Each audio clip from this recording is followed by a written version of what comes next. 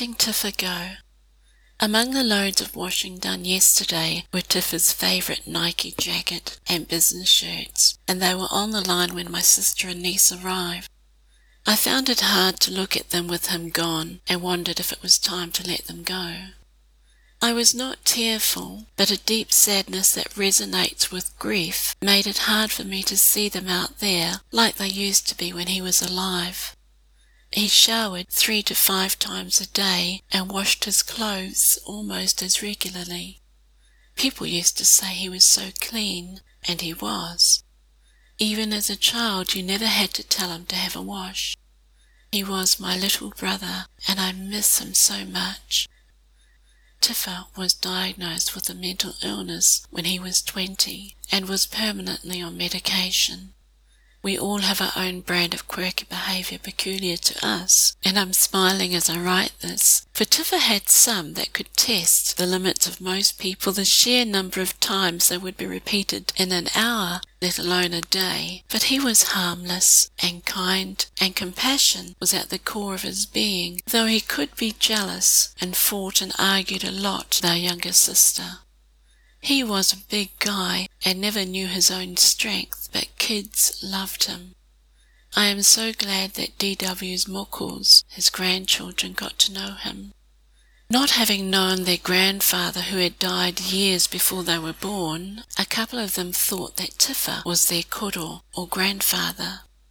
He would run to the shop to get them lollies when they called in, and we'd hear them laughing with him outside. They still talk about him, and his memory lives on in their conversations, and they're quite young. He often went out for a walk to survey the street from the front steps, or leant on the gate with his ever-present ciggy. Tiffa was a chain smoker, and had rollies which stained his fingers more than his teeth, which he brushed almost religiously. I had to buy the big tubes of paste for him, and he would tell me when it got too low for his comfort.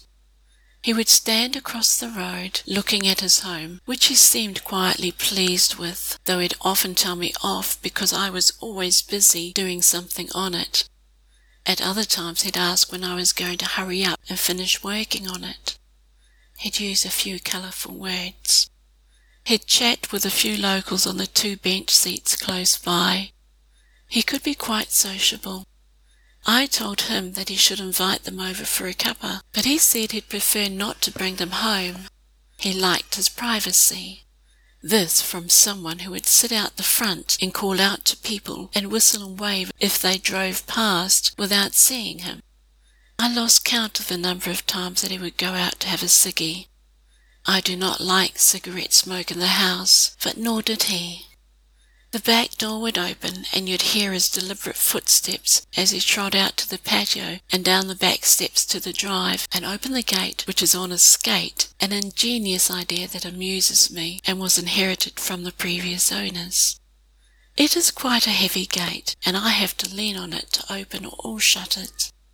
Tiffa loved it, and opened and closed it more than anyone has probably since or before him. At shoulder height for me, it is high enough to make anyone think twice at the thought of leaping it, and I like how it can be heard being dragged open whenever someone goes through it. It gives me some warning too when there is a visitor. I slept badly last night and woke with a sore head and could hardly open my eyes. Opening the windows in the house was easier, and I fell into an armchair and looked around for a cuddly blanket when I spied Tiffa's jacket. I left it on the armchair last night after fetching it in with the washing because I didn't know what to do with it. Picking it up, I wrapped it around me.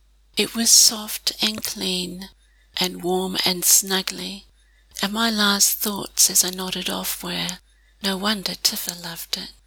My sister has his old radio, and funny enough had taken it out to play yesterday, but it made her cry. She had bought it for him years ago, and he loved that thing, and left it in his room along with his bed and jacket. When she said that she wished she had a small radio to carry around from the farm to town, I asked her if she wanted it.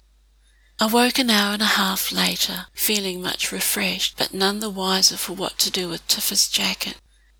My sister had suggested giving them away, but I've just remembered Tiffers saying that he'd hate anyone to have his clothes after him because they're old. So I guess he's told me already what I need to do with them. Now, if I can only be brave enough to let them go.